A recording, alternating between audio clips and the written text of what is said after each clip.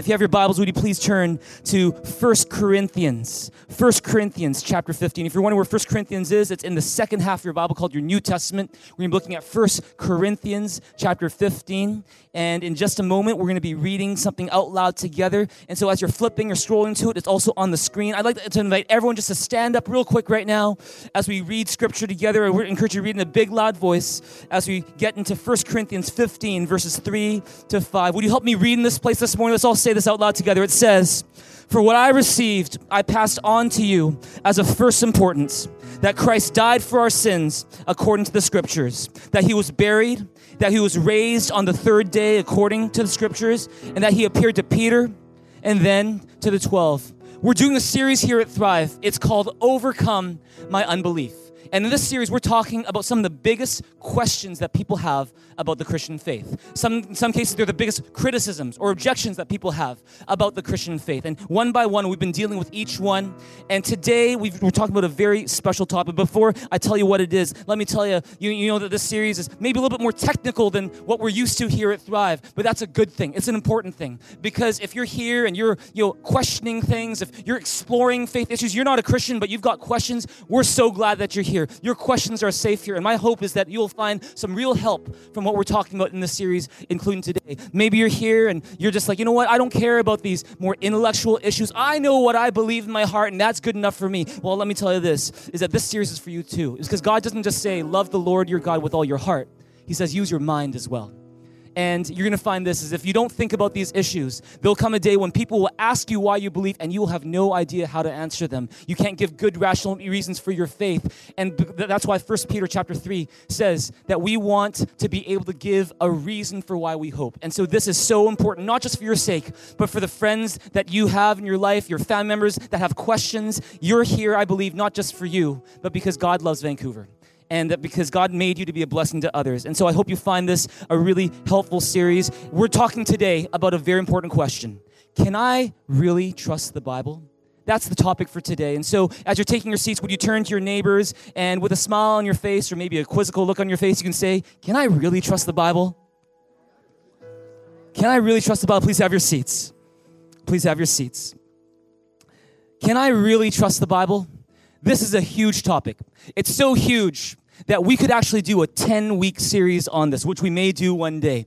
What I want to do today is in one single session, I want to give an overview of some of the biggest, most critical, most common questions and even objections people have when it comes to the Bible and how you can respond to them. Questions like, isn't the Bible full of mistakes and contradictions? Isn't the Bible something that's changed over the centuries, that's been copied? Didn't people just make up the Bible for political reasons so they could exert power on other people? Aren't the Gospels full of myths and legends that were written and developed, like hundreds of years after Jesus supposedly lived? Isn't the Bible full of these outdated, irrelevant teachings that don't apply to us today? What about, all those other books that never made it into the Bible? But what about those? See, these are the kind of questions that we want to explore. And there are so many questions you could ask, but I would tell you this, is that I believe that in the end, whether or not you can trust the Bible hinges on three big questions. And those three questions, one builds on top of the other. We're going to look at each of these three today. The first question is the question of textual credibility. It's the idea that can I trust that the Bible we have in our hands today is an accurate copy of what was written centuries ago? Because if this is not an accurate copy, if I can't trust that what I have in my hands is even accurate compared to what was written thousands of years ago, then why should I read it? Why should I trust it?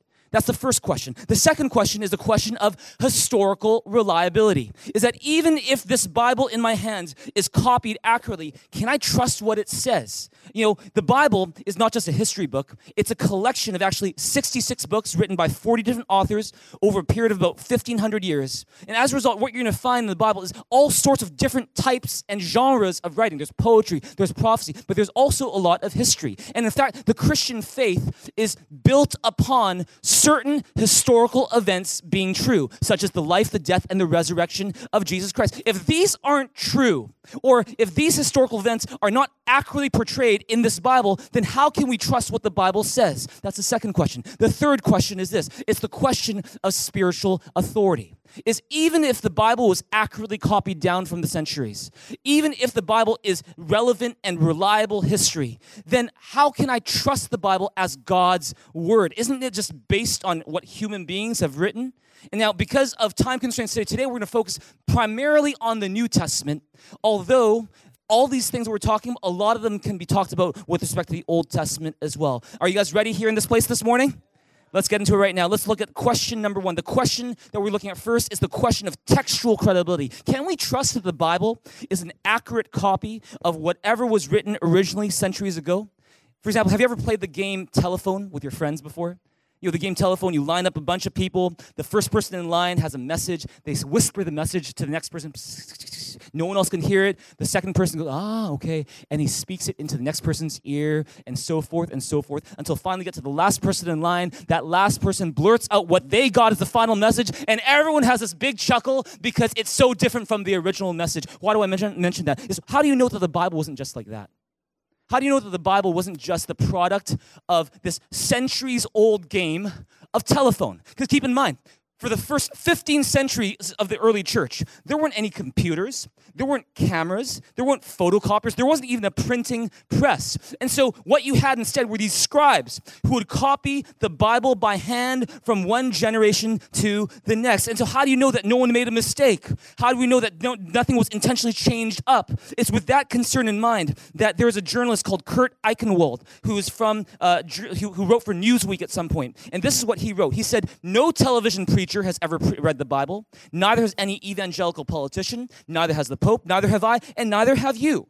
At best, we've all read a bad translation, a translation of translations of translations of hand-copied copies of copies of copies of copies, and on and on and on, hundreds of times." What can we say in response to something like that? Well, first of all, let's take a look. He says, this thing in our hands right now, this book, this Bible, is a bad translation of translation. That's actually not true. See, the Bible you have in your hands is a translation, not of another translation, but it's a translation from the original languages of the Bible, which are Hebrew, Greek, and Aramaic. And when, for centuries now, translations are not based on another language, from another language, from language. It wasn't like, these translators, they took the original Hebrew, Greek, and Aramaic, and then they first translated into Latin, then they translated to Italian, then they translated to Japanese, and finally translated to English, and this is what we get. No, these translators, they would take the original language, they translate into English. And for centuries, they've been able to do that. And so the claim that it's a translation of a translation of a translation is false. It's a misunderstanding of how Bible translations work. The second thing is this. How many of us know that because the Bible is an ancient document, it matters how many copies of this document we have? In fact, let me just show you a chart. And this chart will help me illustrate something, which is this, is that you're going to find that of all the ancient documents that are in existence in the world today, nothing compares to the Bible in terms of how many copies we have and how early those copies are. And that's important because if we're trying to get the original message, the more copies you have, the better, because you can cross-reference, you can check, you can cross-check with one another. And so that's a really important thing. So let's look at a few examples here. There is Thucydides. He's a historian, one of the best-known historians of the Greco-Roman Empire, and he wrote a history of the Greco-Roman Empire. And there are 8 copies of this book that are now still around. The earliest of them was written 1,300 years after the original. Aristotle, the philosopher, he wrote the Poetics. There are now 5 copies of this available in the world today, and the earliest copy we have right now is 1,400 years after its original. Another one is Alexander the Great. He didn't write but himself, but he had biographies written of him. There are only 2 actual copies of his biography in existence today, and the earliest one that we have is 400 years after the original. Now, how does that compare with the New Testament? Let's take a look. See, the New Testament has not just 8 or 5 or 2 copies out there. We have over 5,000 copies of the New Testament.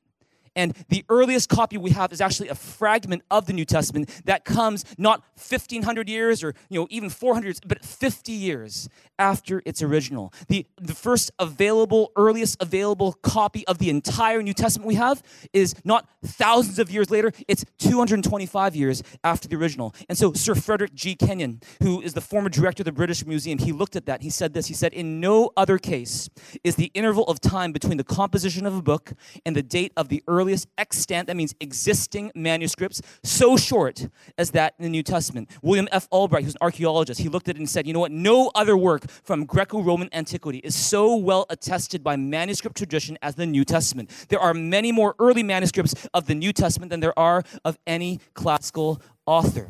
And see, so we've got more copies, more early copies of the Bible than we have of any other document in human history. Still, you might ask, well, were there copying errors? Well, let's talk about that right now. There's a professor called Bart Ehrman, and he teaches religious studies at the University of North Carolina at Chapel Hill. And he wrote a book called Misquoting Jesus, the story behind who changed the Bible and why. And this is what he says. He claims that in the Bible, there are more than 400,000 errors. And he says New Testament copies all differ from one another in many thousands of places. How do you respond to something like that? Well, we need to take a closer look at what he's actually saying. See, when Bart Ehrman claims that there are more than 400,000 errors in the Bible, he's not saying that when you open the Bible, you're going to find 400,000 individual errors in the Bible. You know what he's talking about? He's saying that he looked at one manuscript and he saw that there were two different ways that someone was spelling a word. That's an error. And then he said, okay, that's one error. How many copies of this do we have out there in the world? Oh, there's 400 copies. 400 errors. But it's just one spelling issue. And so if you were to do that, if you were to take the same logic and apply it to Bart Ehrman's own book, Misquoting Jesus, he has 16 typos in his book, and since there are 100,000 copies in print, there are 1.6 million errors in his book. See, it's a grossly inflated number that gives you a really exaggerated and unrealistic view of what's actually going on. So don't be too flustered when you say, 400,000 errors. It's not quite like that. And still, are there variations in the manuscripts from time to time? Yes, there are. And in most cases, it's differences in spelling a word that don't affect the meaning. In fact, according to Sean McDowell, he's a professor at Biola University. He says it this way. He says, less than 1% of all the variants across these manuscripts have anything to do with the meaning. Less than 1%. And none of those that have to do with the meaning have anything to do with a central doctrine or important event in Christian history. And so in the whole Bible, less than 1% of any variance you see in the manuscripts has anything to do with the meaning. They're all just like spelling stuff, like, and grammar stuff. And so these like 1% of the whole Bible, only 1% deal with meaning, and none of those deal with an important doctrine in Christianity. None of them affect the Christian faith. None of them talk about an important historical event that we build the Christian faith on. And so it's okay. And see, on that note, I should note to you that there are two passages in the New Testament that are probably not where they were originally. And that they were probably not originally there in the beginning. Which ones are they? There's Mark chapter 16, 9 to 20. And there's John chapter 7, verse 53 to chapter 8, verse 11. And if you know your Bible a bit, you might know, that John chapter 7, verse 53, that's the story of Jesus and the woman caught in adultery. Where he writes in the ground and he says she's supposed to be stoned. He's like, let the first person who doesn't have any sin be the first to stone her. Those stories, those two passages were probably not in the original manuscripts. And in fact, the Bible doesn't try to hide that fact. It actually shows it to you right there. If you go to your Bible, you'll actually find a note that says the earliest manuscripts do not have this passage. So the Bible's not trying to hide anything. If there's any passage in dispute, they'll actually say it. There'll actually be a footnote there to show in some manuscripts it says this instead. And so the Bible is honest about it. And thankfully, none of these variations, these variants as they call them, affect the meaning of a passage or affect what we believe in the Christian faith. That's why New Testament scholar F.F. Bruce writes this way. He says, there is no body of ancient literature in the world which enjoys such a wealth of good textual attestation as the New Testament. So to answer the question of textual credibility, can you trust that the Bible we have today is an accurate copy of the original documents from centuries ago? Yes, you can. 99.99%. See, the Bible is the most textually credible ancient document in human history, far more than any ancient document that has ever been written. We can have tremendous confidence that the Bible used today is an accurate copy of the original documents from centuries ago. That's the first question. It's the question of textual credibility. Let's go on to the next question. The next question is about the question of historical reliability. Is that even if the Bible was copied accurately, how do we know that what it says is true? Especially when it comes to history, when it comes to the life and the death and the apparent resurrection of Jesus Christ. How do we know that we can trust the Bible on these things? Sometimes we'll hear people say, oh, you know what? You can't trust the Bible. You can't trust what it says about Jesus. You can't trust the Gospels. It's because they're all full of myths and legends that were developed centuries after Jesus even lived, if he lived at all. And who knows? But see, here's the thing.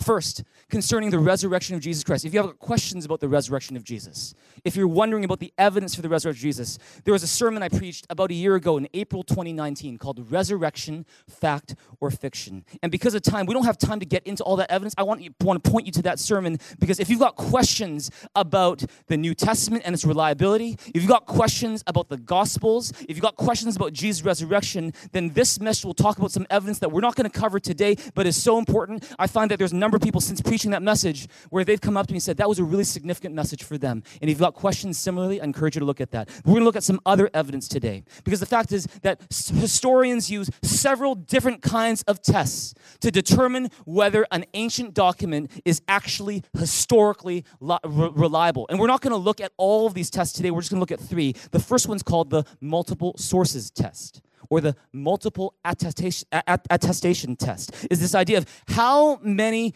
different sources talk about the same historical event. We do that ourselves. You know, if we hear about, someone says, there's a sale at Costco, everything is 80% off. You're like, no way.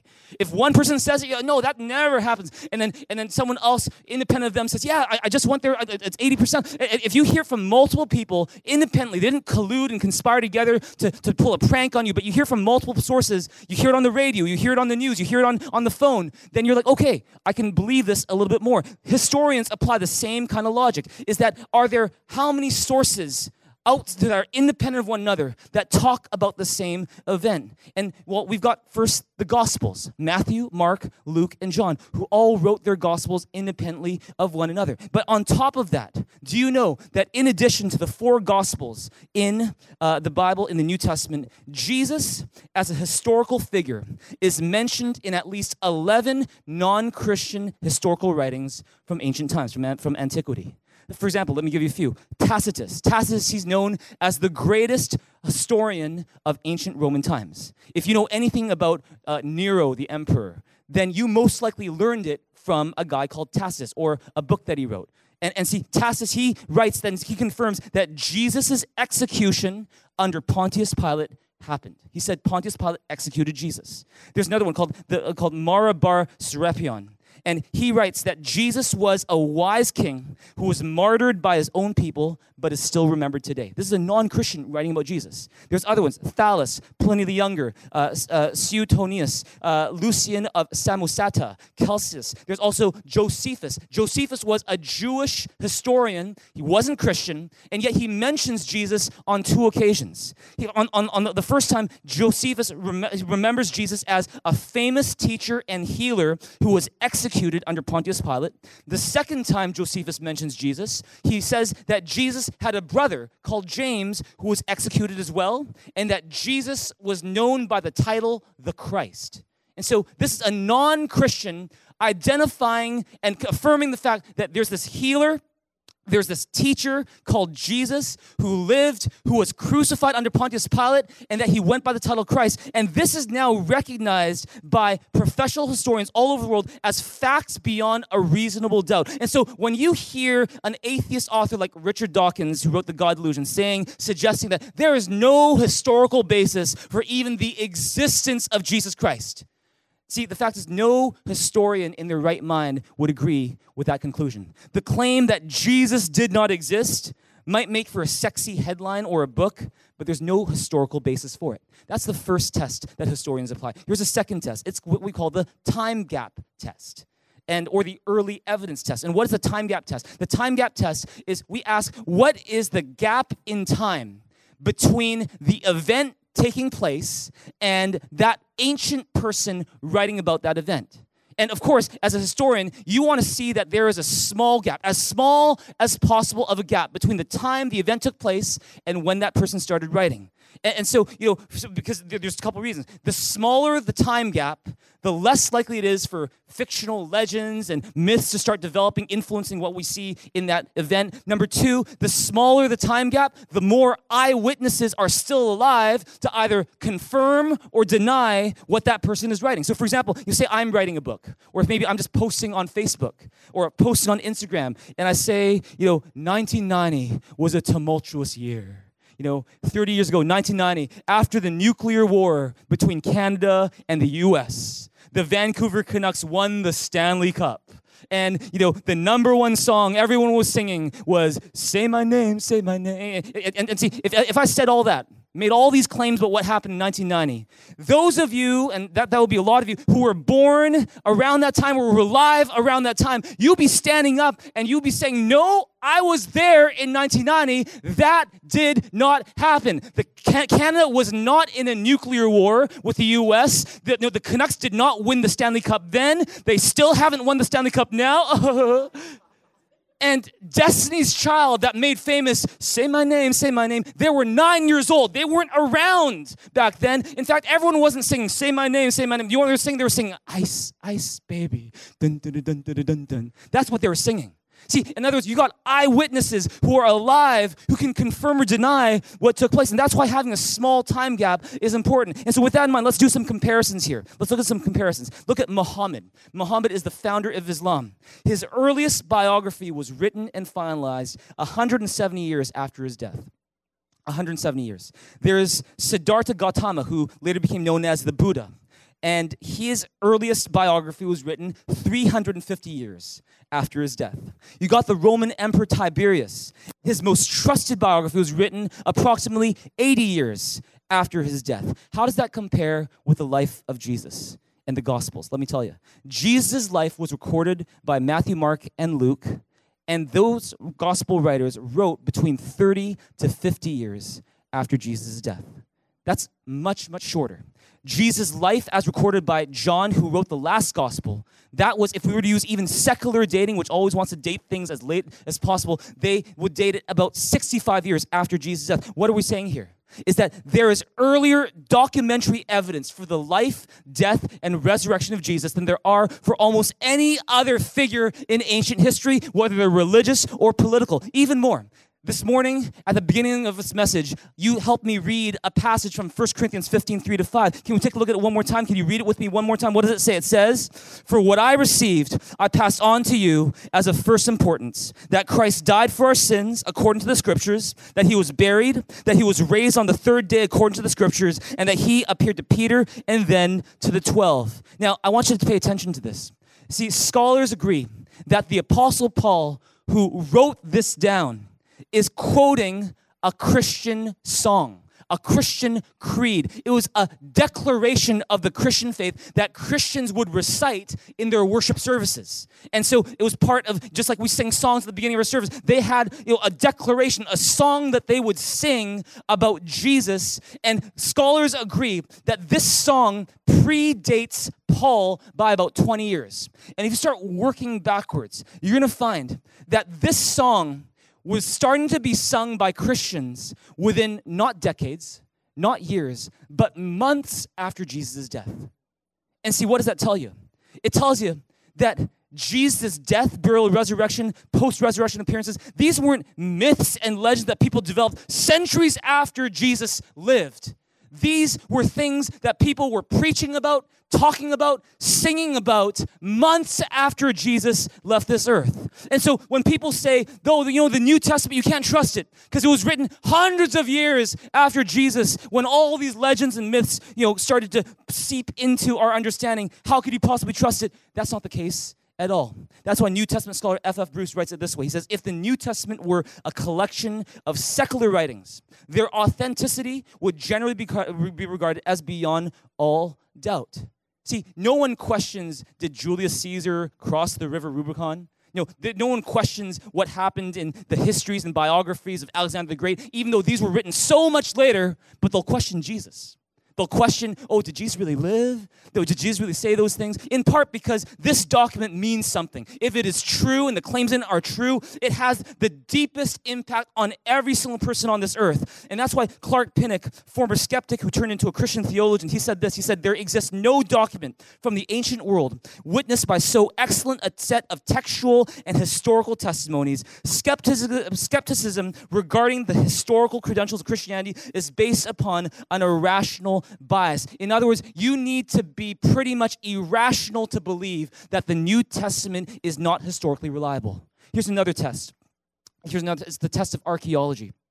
Is there any evidence other than these documents we're talking about that confirm the events and the places that the Bible talks about and shows that they really happen? Let me share just a couple with you today. See, in John chapter 5, if you go to John chapter 5, you're going to hear and read about, Jesus is in Jerusalem. He's by what's called the sheep gate, where there was a pool of 5 covered colonnades. And for decades, archaeologists were puzzled by that. Like, it just seems like such a strange pool. A lot of people thought he must be making this up. And in fact, they started digging around Jerusalem, didn't find this pool. And so when university professors got wind of this, they started preaching to everyone, you know what? You cannot trust the Bible. Look, that pool does not even exist. But then years later, archaeologists with more advanced technology, they went back to that same site. They started digging a little bit deeper, and they found the sheep gate. They found those 5 covered colonnades. Now you could pay, many thousands of dollars to go to Israel and Jerusalem and see them yourselves, or you can Google it. You can find a picture of it. You can see that they found the 5 covered colonnades and that beautiful pool. Another thing is this. Sir William Ramsay, he's an archaeologist. He spent 15 years trying to show that the Gospel of Luke and its sequel called the Book of Acts were not historical documents. So he actually went to the places that Luke talked about in Acts with the goal of showing by archaeology, see, Luke was making this stuff up. He goes to Asia Minor. He goes to these different cities and these places that apparently were there that Luke said, and all with the goal of saying, see, nothing there. And after 15 years of digging up towns and cities and artifacts and documents, he came to a different conclusion. Is that Sir William Ramsay realized Luke was right the whole entire time.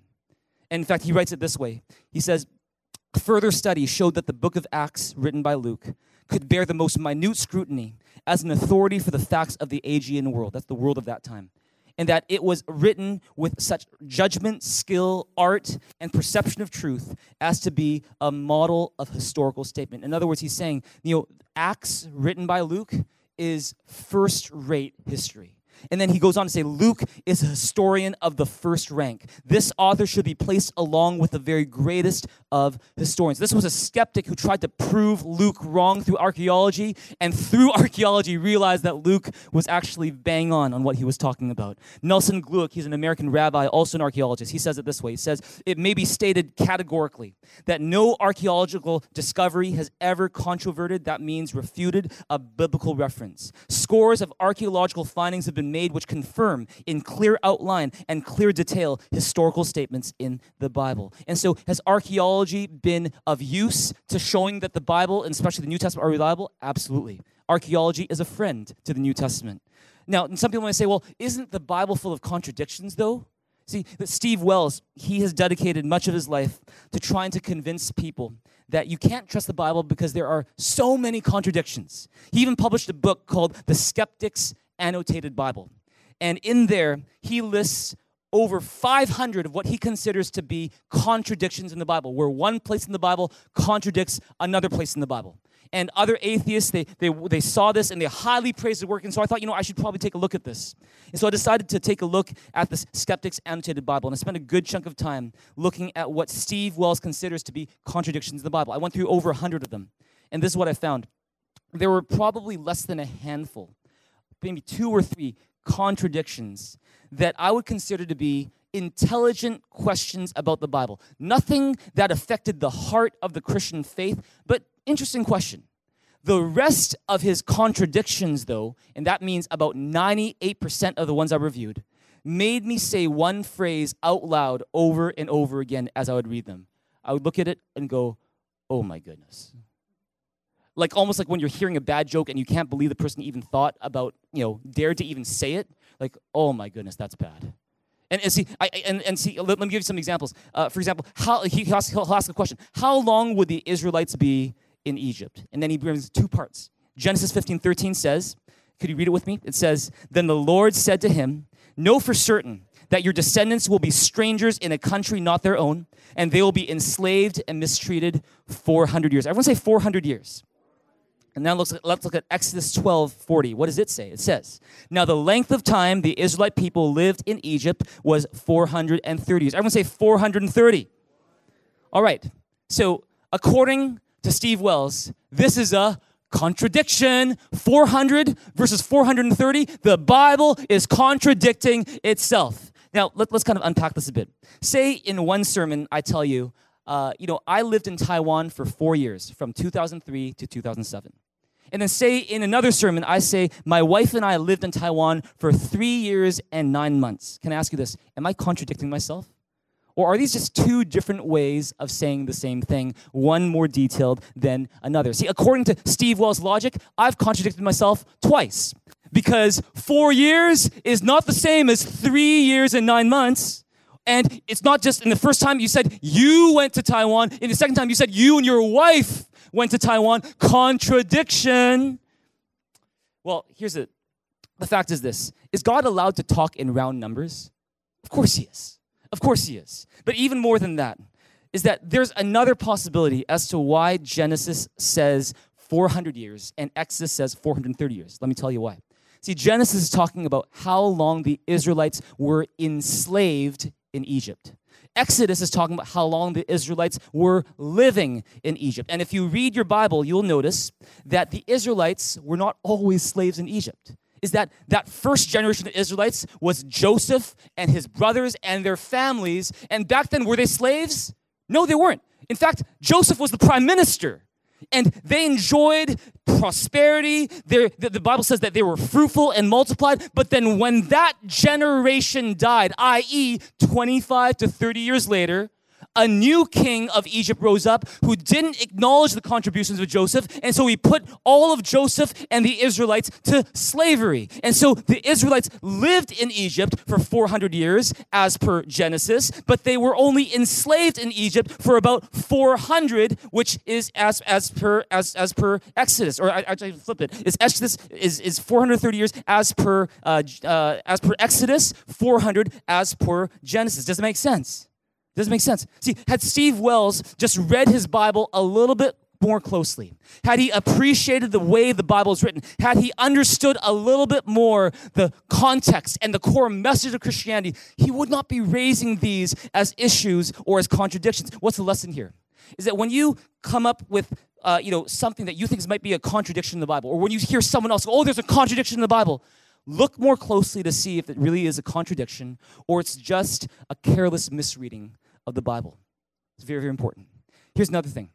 What about the Gospel of Thomas? What about the Gospel of Mary? Some of you guys are flipping through your Bible. Where is that? It's not in your Bible. See, these are other books that existed in ancient times that were not included in what's called the New Testament canon, which is the list of standard authorized books that became the New Testament. And see, if you are familiar with the Da Vinci Code, which is a best-selling book, it's now a Hollywood movie franchise.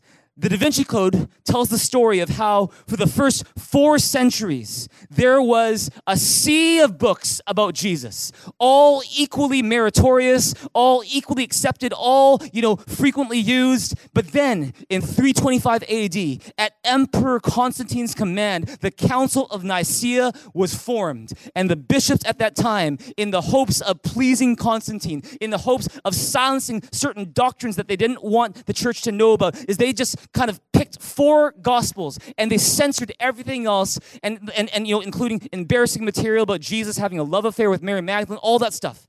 See, that story makes for interesting Hollywood material for sure. It's great for selling books, but there's no basis for it in history.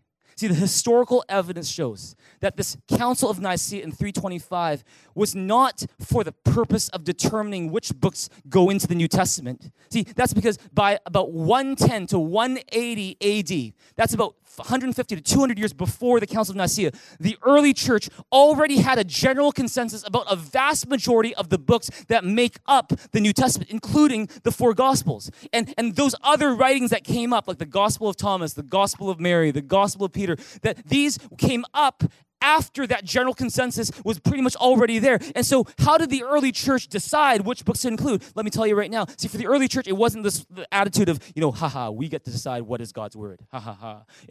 When you read the writings, there's this reverence for God's word. See, something's been handed down to us, and we need to protect it as best we can. And this is what we find, is that there were 4 questions or 4 tests, 4 criteria that the early church used to determine whether a book was divinely inspired. And they look at 4 tests. They're big words, but we'll unpack each one. The first test is what's called the apostolicity test. What does that mean? Was it written by an apostle that Jesus personally commissioned? Was it written by someone that Jesus personally said, you are an apostle? Or was it written by a close companion who worked with that apostle? The second question they ask is about antiquity. In other words, how early was this book written? The third test they ask is how consistent, when you read this book, how consistent are its teachings and its contents compared to what we've already come to know about Jesus' teachings? And then the fourth test is called the use test. Is when you look at the churches all around the known Christian world at the time, are they using this book? Do they use it? Do they read it? Do they study it? And so let's look, for example, if you go in your Bibles to the Gospel of Thomas. Go to the Gospel. I'm coming. It's not in your Bibles. See, the Gospel of Thomas is not in your Bibles, but I'm going to show you an excerpt from this Gospel of Thomas that didn't make it into the New Testament. This is what it says. This is an excerpt from it. It says, Simon Peter said to them, "Let Mary leave us, for women are not worthy of life."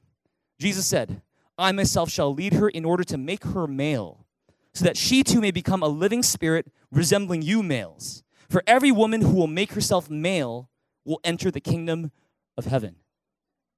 Okay?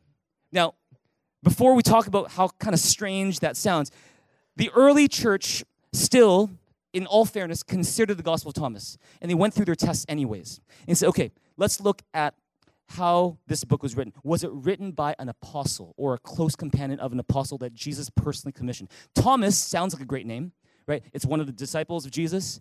But you look at when it was written. It was written into the late 2nd century, when that was over 100 years after Matthew, Mark, Luke, and John were written. That was probably, in all likelihood, unless Thomas lived till 200-300 years old, Thomas was not there.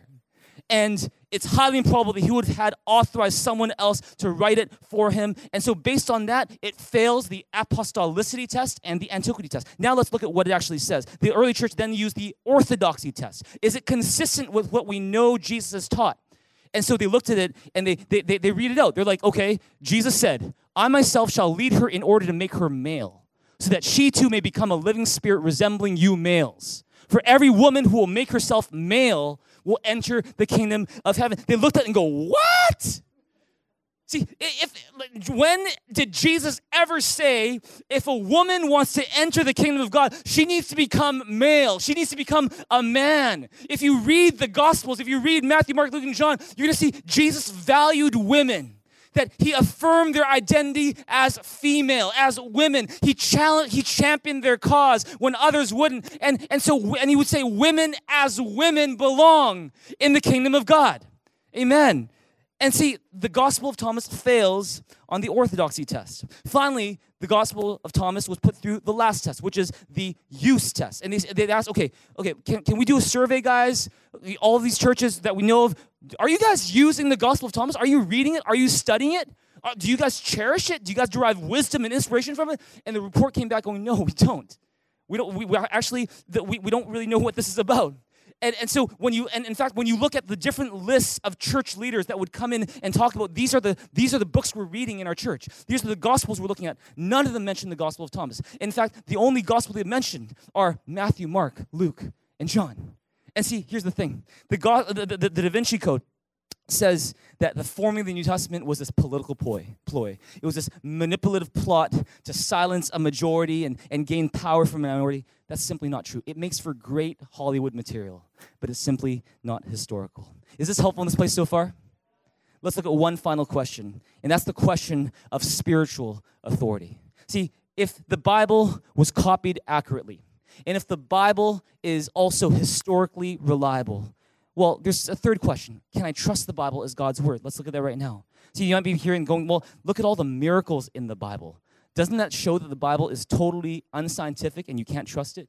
Let me just say this, because we touched on this in episode 1 and 2 of our series.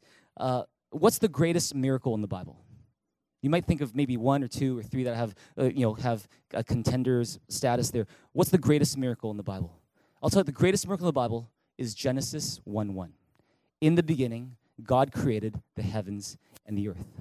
And see, in episode 2 of our series, Overcome My Unbelief, we showed that there is strong scientific evidence that points to the idea that there was a God, an intelligent, powerful being who stands outside of time and space, who brought this universe into being through something called the Big Bang. And he made something out of nothing, and as a result, we have this amazing universe that we live in. And there is good scientific evidence to believe that.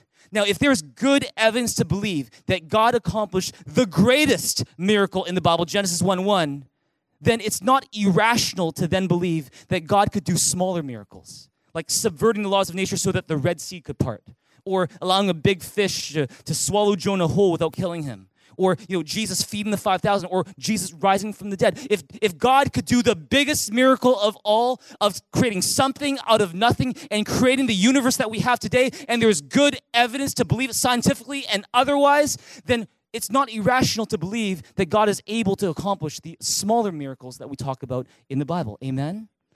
Very, very important. Another one that people sometimes say is, I don't agree with the Bible and what it says about X, whether X is about sex or X is about the treatment of women or slavery. And so because of that, because I don't believe what it says about that, I don't agree with it, it can't be God's word.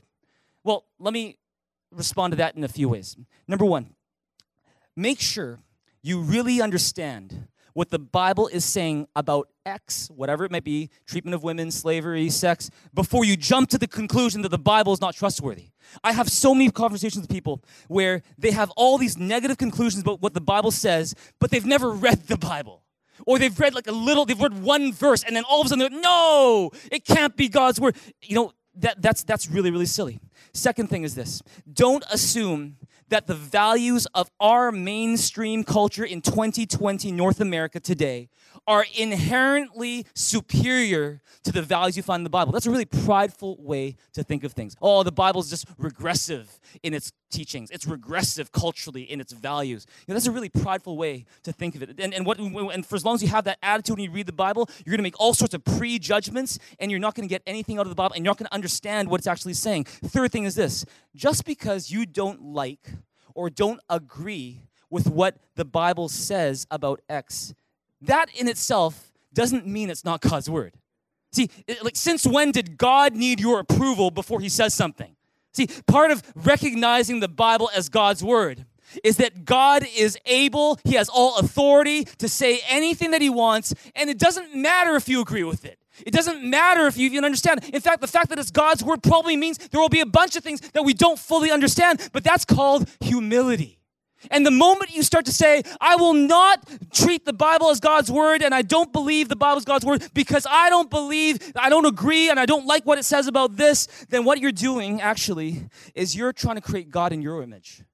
And you're basically saying, you know what, unless God conforms to my image and my idea of everything, then there is no God. That's not God's word. If that's you, then I would submit that not only do you have no room for the Bible, I would submit that you might not have any room for God.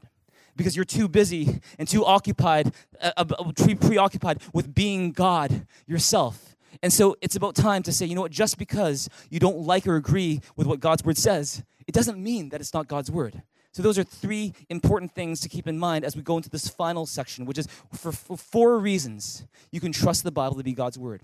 If you're doing Thrive Disciple School with us right now, you might be familiar with this already, but let's take a look at it together right now. How and why can we believe that the Bible isn't just accurate history. It's not just an accurate copy. It's not just reliable history, but it is the Word of God. Let me give you four reasons just for today.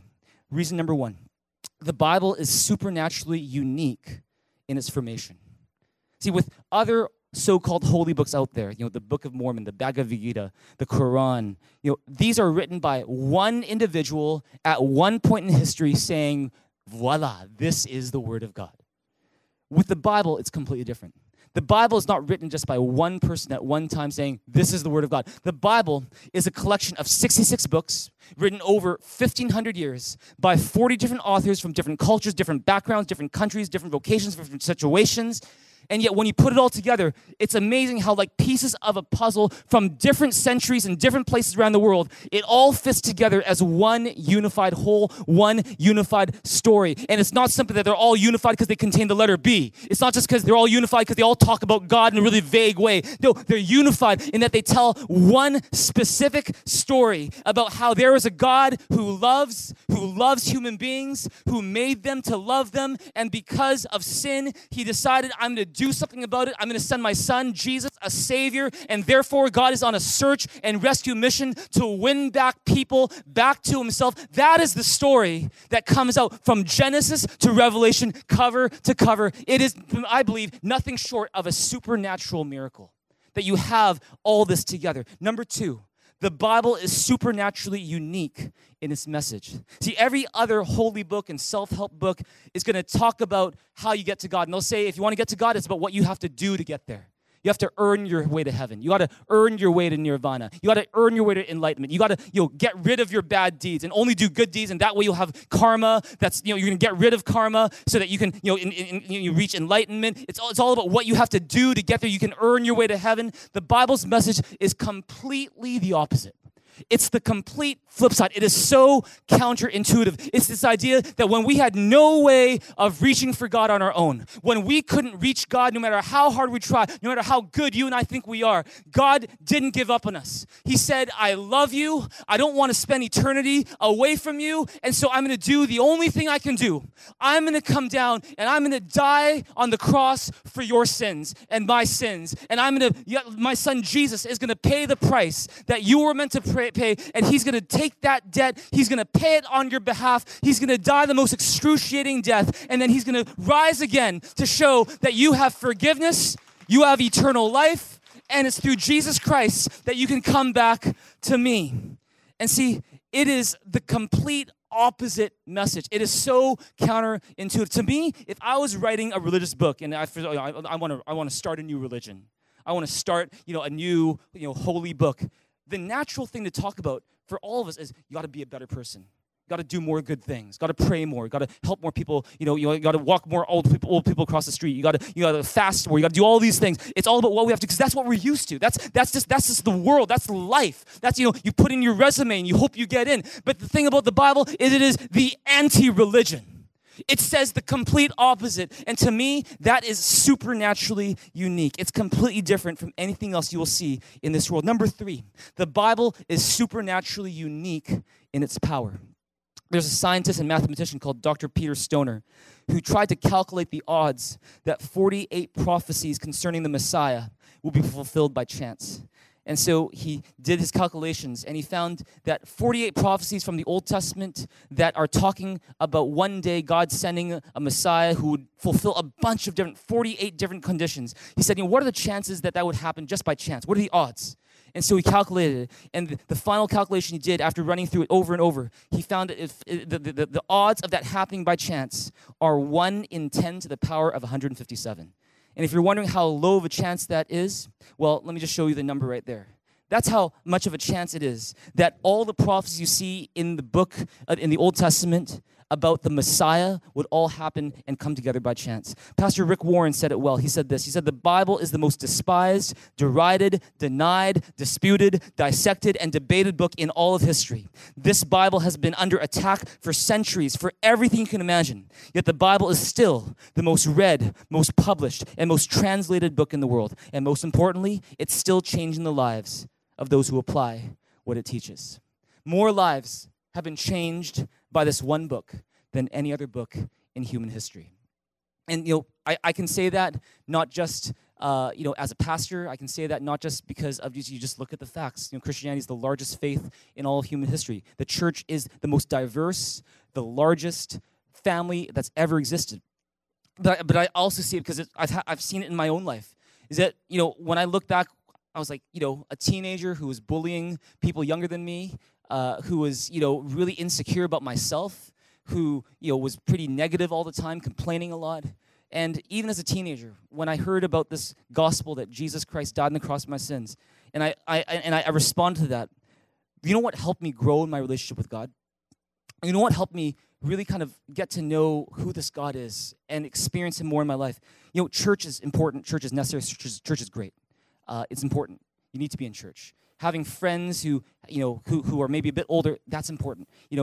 Songs, I love to sing, or at least not really so much then, but now I do. And having songs, that's great. But what helped me experience the power and the presence of God more than perhaps anything else, the number one factor was the Word of God. The number one factor was the Word of God. I'd take this outside. It was in the summer after I got baptized when I was 15, 16 years old. I'd just go out to the porch. I'd open the Bible. I had this legal pad. I'd just be reading from like the book of Galatians or book of Colossians. And I didn't understand it all, hardly much at all, but whenever there was a verse that impacted me, I'd be like, I'll write that down.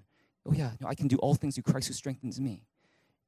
Yeah, in all things, God works for the good of those who love him. I know the plans I have for you, plans to prosper you, not to harm you, plans to give you hope in the future. I will never leave you or forsake you. Or stuff like, you will walk through the fire and not be burned. And these impacted me so much that it changed my life. And I can say that there is power in this book that I've read a lot of books. I've never found an equivalent power anywhere else in even a fraction of it compared to what we have in the Bible. It's because there is a supernaturally unique power that the Bible has to change lives. The Bible is not just given to us to inform. It's actually here to transform our lives. And it's so good at doing that better than any other book in the world. That's why it's the Word of God. Number 4, finally, if Jesus and the early church believed the Bible to be God's Word, we can believe the Bible to be God's Word too. Now, we can't go into detail about this one today. If you want to go into detail, I encourage you to take Thrive Discipleship School. But here's the thing. Anyone can say anything about the Bible and God these days. All you need is an internet connection. And, people can voice all these different opinions and interpretations and all that stuff. The question is, can you back it up? And for Jesus, when he lived and died, he also did one more thing. He rose again. And that means that because he rose again, his claims about God, his claims about the Bible have far more weight than someone in the basement of their parents' house just kind of doing whatever they want and blasting thoughts online about the Bible. And so here's the question. How did Jesus see the Bible? Now, we're not going to go into detail like I said, but let me just say this. Jesus saw the Old Testament as the Word of God. He affirmed it. He affirmed its history. He affirmed its meaning. He affirmed its power. He affirmed it as the Word of God, as God speaking to us. He affirmed the Old Testament. And not only did Jesus affirm the Old Testament, he authorized the New Testament. He would say to his disciples, who would later become apostles, he would tell them that the Spirit of truth, he's talking about the Holy Spirit, is going to guide you into all truth. And he's going to make known to you that which is mine. He's going to take what is mine, make known to you so you can make it known to the world. He's talking about one day these apostles will be taking the truth that Jesus has, and they're going to receive it, they're going to write it down for the benefit of the entire church and for the world. And so Jesus affirmed the Old Testament as God's word, and he authorized the writing of the New Testament as his word. And so for the early church, the books of the Old Testament and the writings of the apostles that they would go to church with and worship with, these all became the written word of God to them. And if Jesus and the early church believed the Bible to be God's word, I believe here today as the church in 2020, we have every reason to believe that the Bible is God's word as well. Can you really trust the Bible? The answer is yes. You can absolutely trust the Bible. You can trust the Bible to be an accurate copy of what was written centuries ago.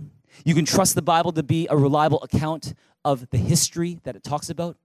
And most of all, you can trust the Bible to be the Word of God for you and for me. And so because and since the Bible is God's Word, what do you want to do with it? Let me give you 3 suggestions. Number 1, since the Bible is God's Word, treasure your Bible. Don't take it for granted. Don't let it collect dust on your shelf or collect dust in your heart, but read it, study it, get to know it as well as you can. If you're not really sure how, Thrive Discipleship School is there to help you with that. Number 2, Since the Bible is God's word, trust God's promises in the Bible.